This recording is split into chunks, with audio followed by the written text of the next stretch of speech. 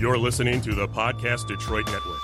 Visit www.podcastdetroit.com for more information.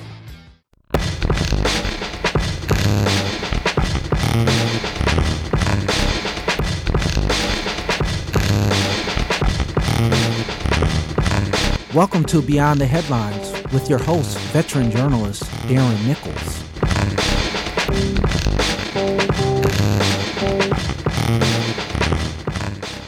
Welcome to another episode of Beyond the Headlines.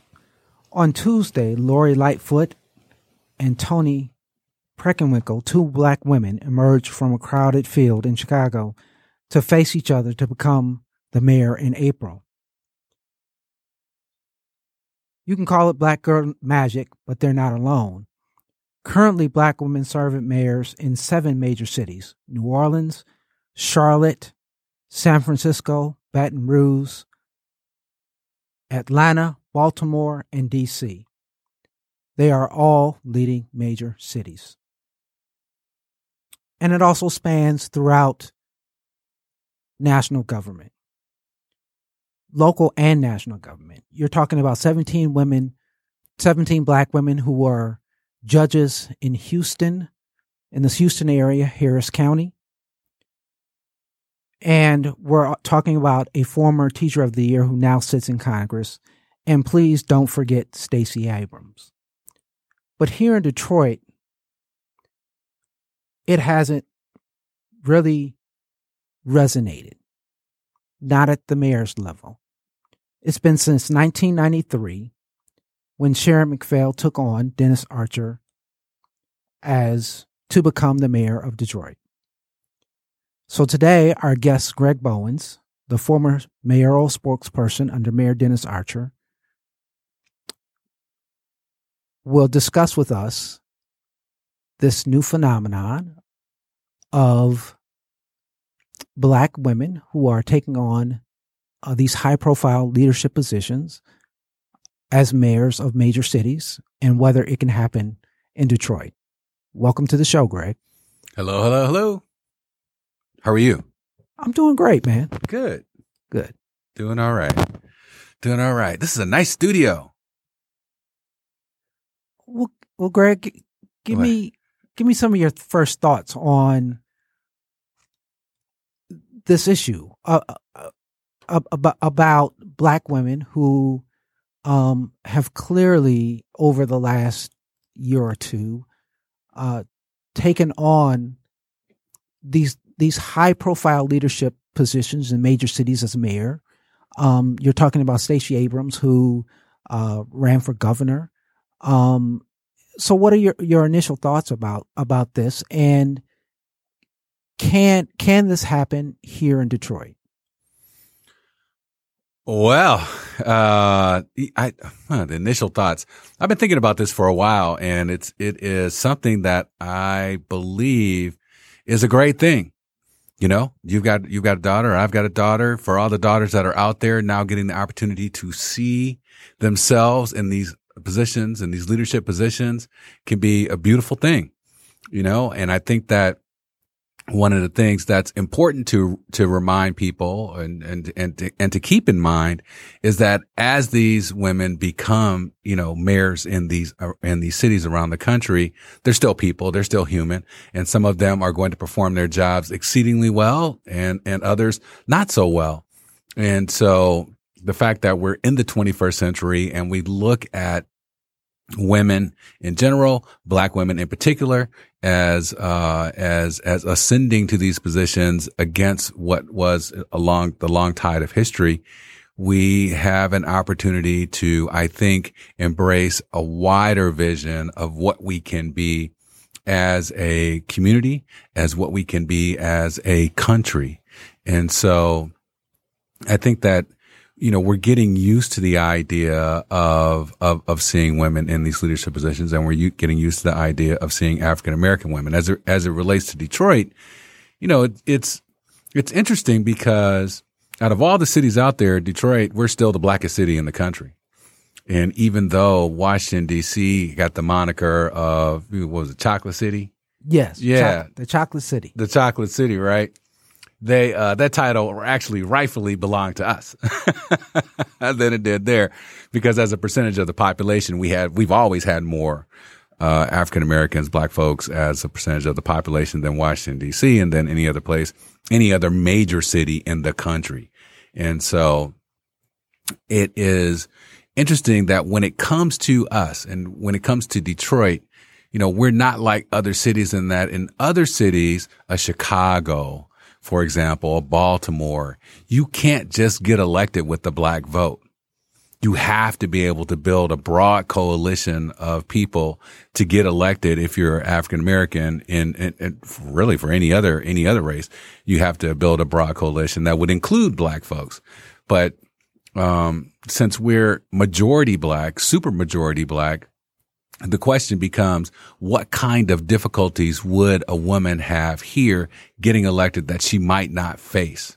Well, what are some of those difficulties, as you said? What are some of the things that could, or that typically has hindered black women in Detroit in becoming the mayor? Because the reality is that we have always, or meaning in Detroit, we have always elected women in high profile positions. I mean, you're talking about both clerks in both Detroit and Wayne County are black women. You're talking about several, at one point there were 7 of the 9 were on the Detroit City Council, were women. And that includes Marianne Mahaffey, who got more votes than any other candidate around.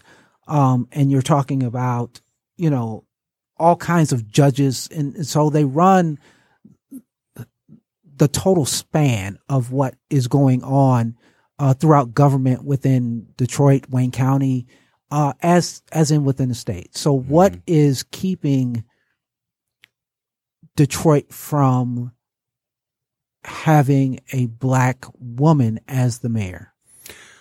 I think that what's keeping Detroit from having a black woman as mayor right now would probably be those same kind of institutional things that keep African Americans in general and black women in particular from ascending to high positions of power. You don't really see that in the corporate world here in Detroit. Unfortunately, we see African American women become vice presidents. I think there's one at DTE. There may be another one at a bank. I've seen that before. We've seen them in charge of the school district, but we haven't seen them be able to rise to the level, and African American men too, to be honest with you, to the level of, CEO of the hospital system, that kind of thing. CEO of the bank, CEO of DTE, CEO of the phone company when we used to have the phone company here. We just don't see those kind of things happening. And I think that I believe that there's some institutional forces that are at work here, maybe not on purpose, but nonetheless, they're the kinds of things that keep people from succeeding in the ways that we do. There was a report out, recently, I forget who it was done by, but talked about how like the black middle, I'm sure you're familiar with it, how the black middle class in Detroit in particular is being devastated, not getting the same kind of opportunities that if you have a 4-year degree and you live in Detroit, you're probably going to make $15,000 to $20,000 less than if you have that same 4-year degree outside of Detroit. And I think those are racial connotations because I'm not sure, I don't remember, I didn't hear them talking about this report. And I'm trying to, I think it was Detroit Future City, comparing African Americans in the suburbs to African Americans in Detroit. True. And you can cross 8 Mile, you can cross Alta Road, you can cross, Telegraph Road, but you can't escape your blackness. And so the kinds of things that are happening in Detroit in relationship to black folks being able to ascend to leadership, I think is the same kind of things that are happening all over the place. The pool of people you would think that would be able to run for mayor in the city of Detroit, because of the percentage of the population, you think that would be really, really wide. But I'm not so sure that it is. I mean, I could think of 4 or 5 women right now that I believe would be like really good mayors and could, the question becomes like with them as with an African American male as to whether or not they can court and get support among the business power structure to get things done. And that leads me to my next question. First of all, I want to make it clear that we're not, no one has suggested that Mike Duggan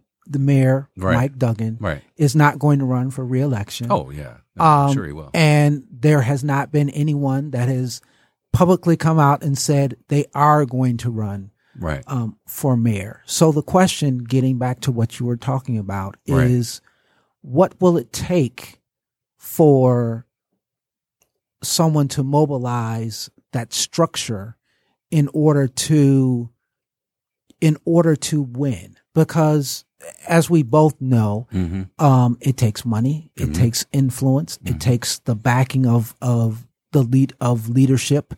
It takes a good campaign team. Right. It takes a number of things that are necessary. Winning in Detroit or any elected position doesn't come in a vacuum. Right. And so what does it take to potentially win? Yeah. Yeah. And aside from the things that you mentioned, the money and all that stuff, the circumstances certainly need to be right. I mean, let's say for whatever reason, Mayor Mike Duggan decides and says, I'm out of here. I'm doing something else, or I'm just going to go and sit for a little while. Anything can happen. So has there been someone that's been lifted up right now that's been building that kind of coalition that could potentially get them there?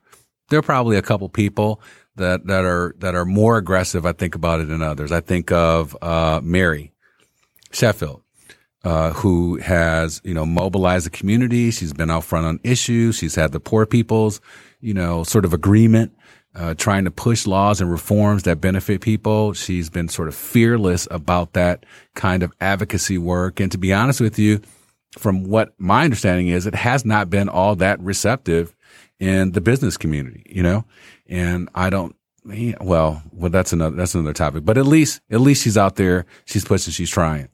I can think of, certainly the chief of staff, for Alexis Wiley.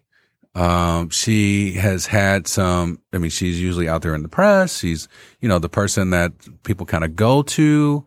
If she raised her profile some more, I think that she could, potentially also and that, be someone that like kind of goes to my next question. Right. There are a couple other people, but go ahead. I mean, in grooming leadership. Right. How important is it to groom that leadership? Oh, yeah. In order to, because you mentioned Alexis. And again, we don't know what we don't know what he's going to do.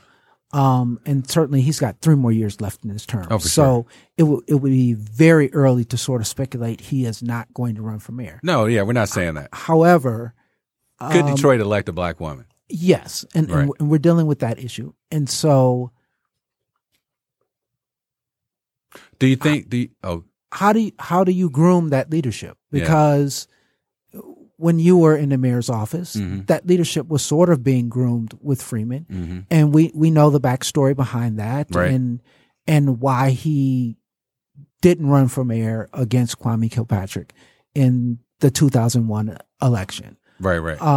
But at least there was some sort of quasi succession plan in place.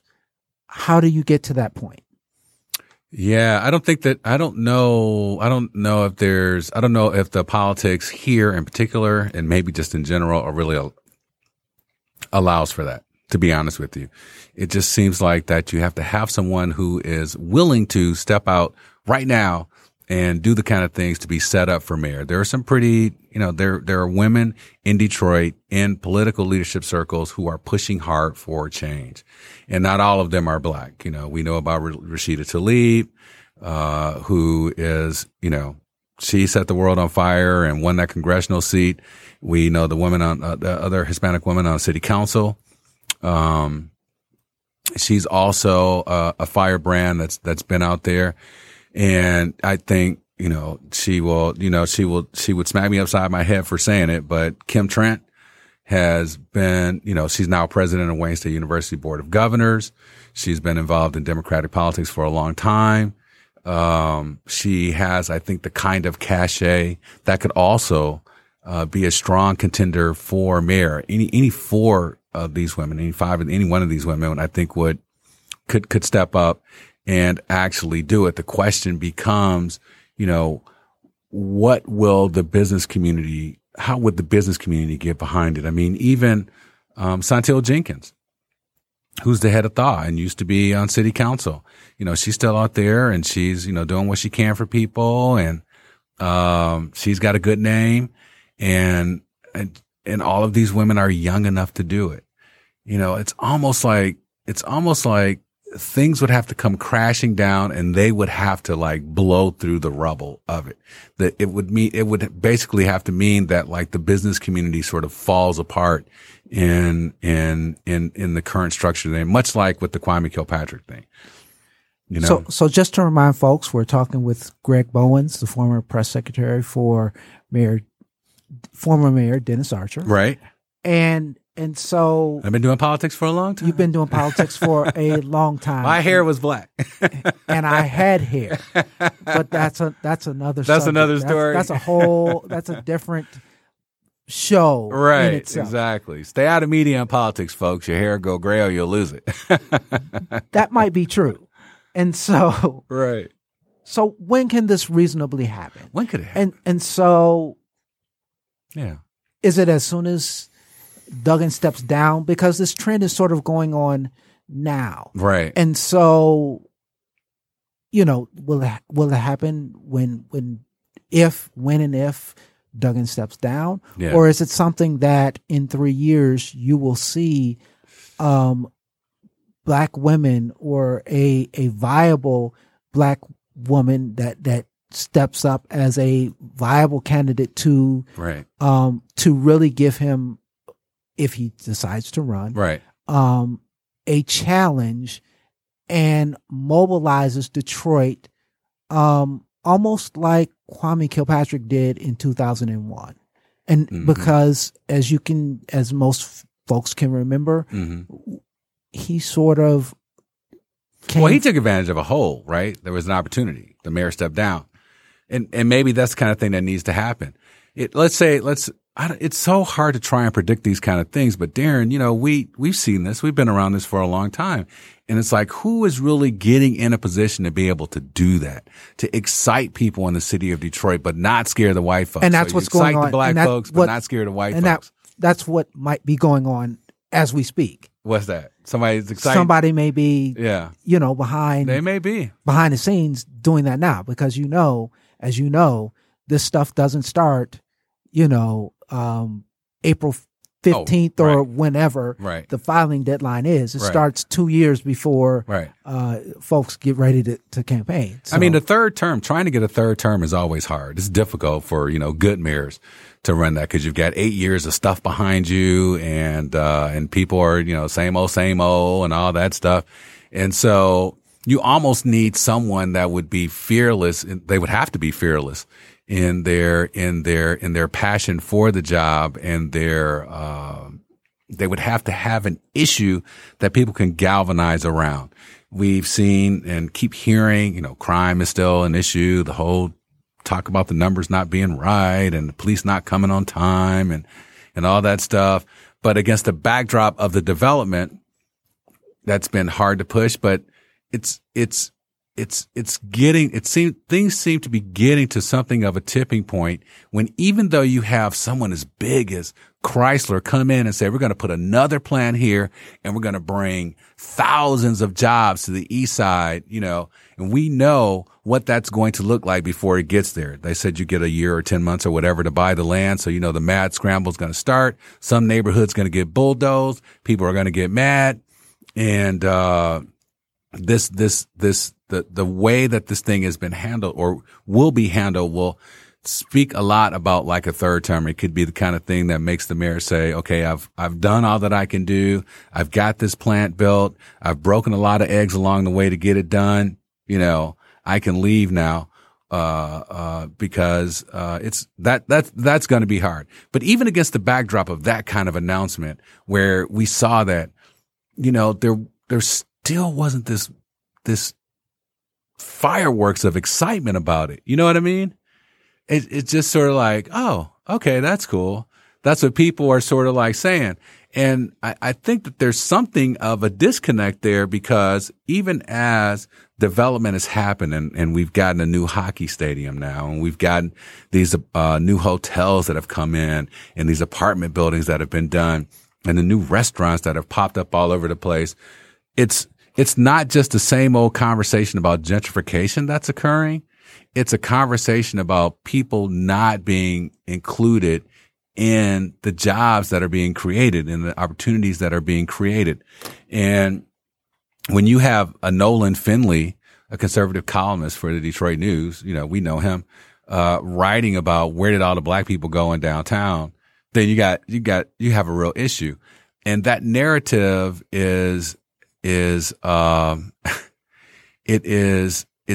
it's taking root, I think, in the minds of people in ways that could give rise to a strong black candidate. Not one that's saying like, real angry or mad or anything like that, but one that's saying like, you need to have a fighter for you, and tapping into it in that kind of way. And Mary Sheffield seems to be the one that's out there doing it. She's, I don't know what to say. It's just, could Detroit do it? Yes, we could do it. We elected a white mayor. We have Hispanic women on city council. We have an Arabic woman who represents the city in Congress now. So clearly we're like all good with, What is the political will there? Is the political will there to do it? Yeah, I think it is a different kind of political will that, you know what, Darren? You and I, and those of us in this listening audience who are from this area, we're used to a black power structure. We're used to seeing black people succeed and get elected mayor and be judges and all that stuff. In a lot of these other cities where that's happening at, they're not used to that kind of thing. Chicago hasn't had a black mayor since Washington, right? Yes. Right. And so that was like a long time. And he was the only one, right? Rahm Emanuel, he's there. But he's Jewish or something? It's hard to figure. I can't figure. But you know what I'm saying? You will get an official no comment from me on that. Did I get you a no comment? All right. Well, that's fine. But you know what I'm saying? It's like for them, it's an anomaly to have like a black person, period, get elected, and then to have a sister, get it is like a bonus, right? For us, it's like, it's par for the course. We expect, for that to happen. And why it hasn't happened so far is because it's been, I think, exceedingly difficult for sisters to succeed at that level in the city of Detroit, because we don't see them succeeding in the corporate world in that same kind of way. Okay. That's what I'm saying. And so it's just, you want to see it so bad. And if there's any place where it can happen at, it should happen here. It should have happened here first, to be honest with you, than any place else. That's what I was thinking. Right. Right. That's a part of the reason. That's what intrigues me about this phenomenon, is that it has not happened in Detroit a lot sooner. Mm-hmm. Primarily because we've hired young leadership. Mm-hmm. We just elected a white mayor. Mm-hmm. We've elected someone who has not been in government at all. Mm-hmm. And so why not? And, it's to me, it's very interesting because someone like Marianne Mahaffey, wasn't able to do that. Right. Because she was very popular, and she's not a black woman. Don't get me wrong. Right. But she had a lot of black support as well. So that's what intrigues me about this particular issue, and why it hasn't happened here a lot sooner. And so my next question is sort of goes to what in Chicago or Atlanta, I'll use Keisha Bottoms as an example. Mm-hmm. Her platform was not any different than what you would see in any other major city. You're talking about safer neighborhoods, right? Transportation, fixing the roads, affordable housing, and good jobs, right? So what was it about Keisha Bottoms that made people connect with her, that made her, she was already a good candidate. Yeah. Let's not get that twisted, right? But what was it about her that made voters connect with her? Because at the end of the day, it's really about getting voters, particularly voters who feel like they are disenfranchised by the system itself or what is going on in City Hall, to get out and vote. And so what is it about her that got people mobilized? And not only her, but the two candidates in Chicago, and in DC and all of these other cities where you're seeing this happen. What is it? Is there something unique about a Black female who's a candidate that connects with voters? There can be something unique about it, when they connect in ways that are reassuring, like the qualities that we would look for, I think, in leadership when it comes to women sometimes are the bar's a little higher. We expect for them to be strong. We expect for them to take no stuff, but we also expect for them to have that little je ne sais quoi, that compassion, a sort of intuitive sort of compassion that you may not necessarily get from a guy. So we expect for them to be as strong as a guy, as tough as a guy, as mean as a guy, as bad as a guy, but we also expect for them to be able to reach inside of us and help us be better, help us be a little more compassionate. And it's so interesting because having worked with a lot of women candidates and known a lot of women in politics, one of the things that seems to resonate across, whether they're in Congress or on the city council or something like that, I hear from people saying, who's going to look out for us? Like that sort of like quality seems to come. And I rarely hear that when it comes to like a guy. With a guy, it's like, who's fighting for us? You know what I mean? Right. Yeah. Absolutely. Who's fighting for us? I'm fighting for you. But with a woman, it's like, it seems like voters, sometimes we want you to fight for us and we want you to look out for us and we want to have that. We know that you are going to be more compassionate. We expect you to be, more compassionate, and have like a sort of wider peripheral viewpoint, on the issues of the day. And so I think that those kinds of things are the kinds of things that are transferring around the country when it comes to African American women in particular, because we expect for them to be even more compassionate and more understanding, because of the history of Black folks in this country. You know what I'm saying? Sure. And so that is, I think that's the sort of magical quality that we're kind of looking for. And it's a double standard, I think, that's kind of gender specific, to be honest with you. And when women in leadership and elected positions are able to connect on that level, then from what I can tell, they always seem to win. You can't outman the man. No reason doing that. You can't, if you're white, you can't out-black the Black person. If you're Black, you can't out-white the white person. You have to build on your strength in those things that allow for you to stand out from the pack, in a very unique way. And so, yeah, I would love to see that happen. I think we deserve, I think we deserve it. And I think that part of the issue is that people will say that because we're African American community, and when they say that, you know what they're saying? They're saying that, as a community, we're more conservative, we're more traditional. How many times have we heard that thing? Buttressed up against, the whole crazy rap crime stuff, too. Sure. But I think that I'm just ashamed it hasn't happened here yet. And will it's gonna happen.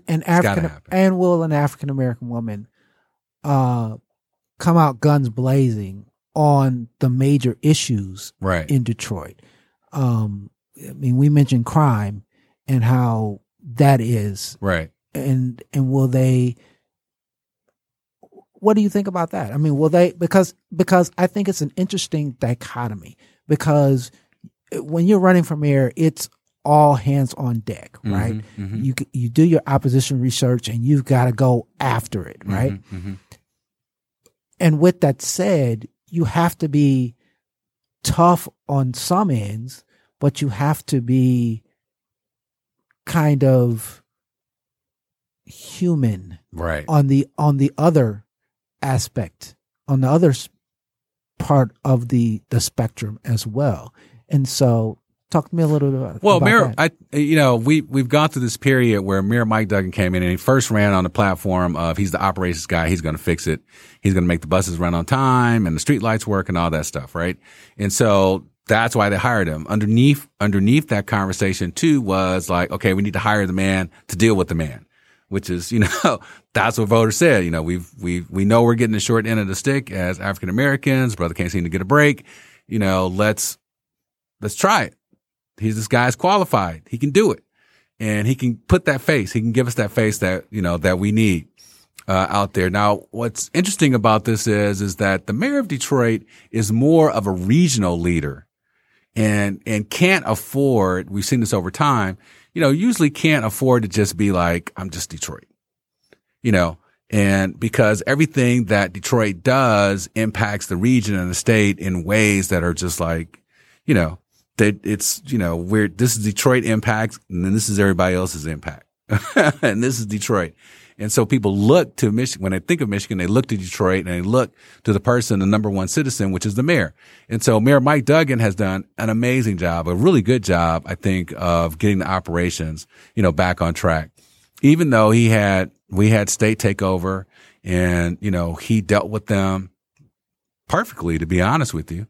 Maybe he got some breaks that, that a Mayor Bing wouldn't have gotten or Mayor Archer wouldn't have gotten. Who knows?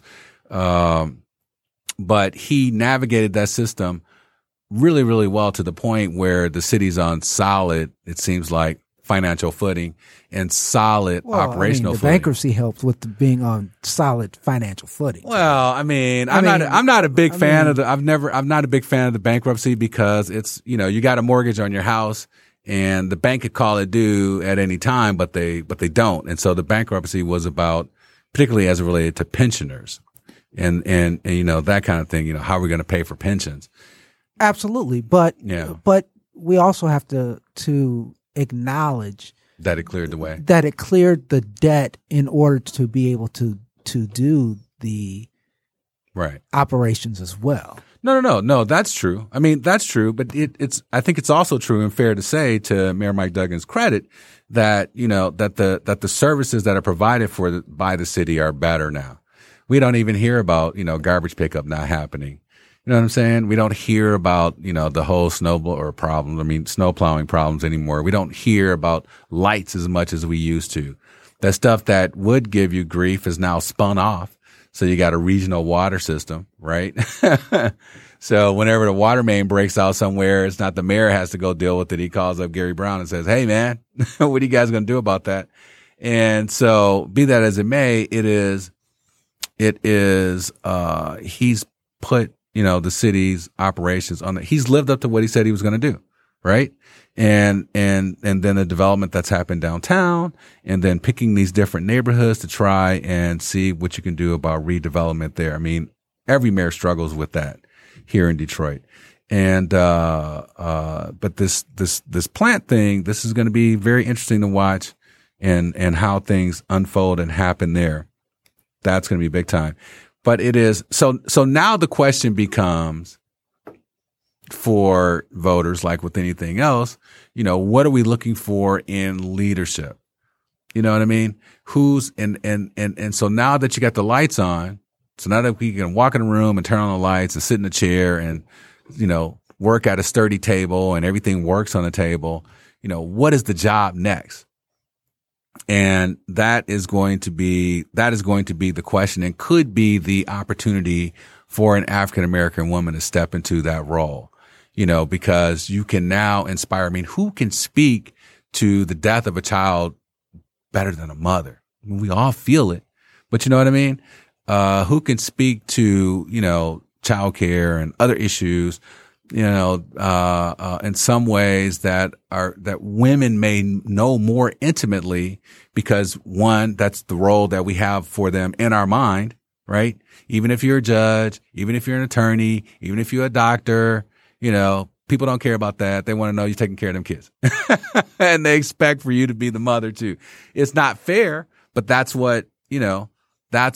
still the way that the roles are out there. And when women speak to it, if a woman was running for mayor, she could speak to those issues in a way that it would be hard for a brother or a white dude or Hispanic dude or whoever to be able to talk about those issues in a very personal kind of way, rightly or wrongly, fairly or unfairly. You could be the chief judge of, the Michigan Supreme Court or the chief judge of the circuit court, and African American women decide you're going to run for mayor, and you may have a very different life because of, of the things you do. You have someone who helps and this kind of thing, but what it's like. And in the voters' minds, we think what it's like. Right. Right? We think what it's like. And so that could be a leg up. It can happen in Detroit. It will happen in Detroit. The question becomes when it will happen, and when it does happen, it's going to take a woman of amazing courage to do it, because she's not going to have everything that a Mike Duggan does. Sure.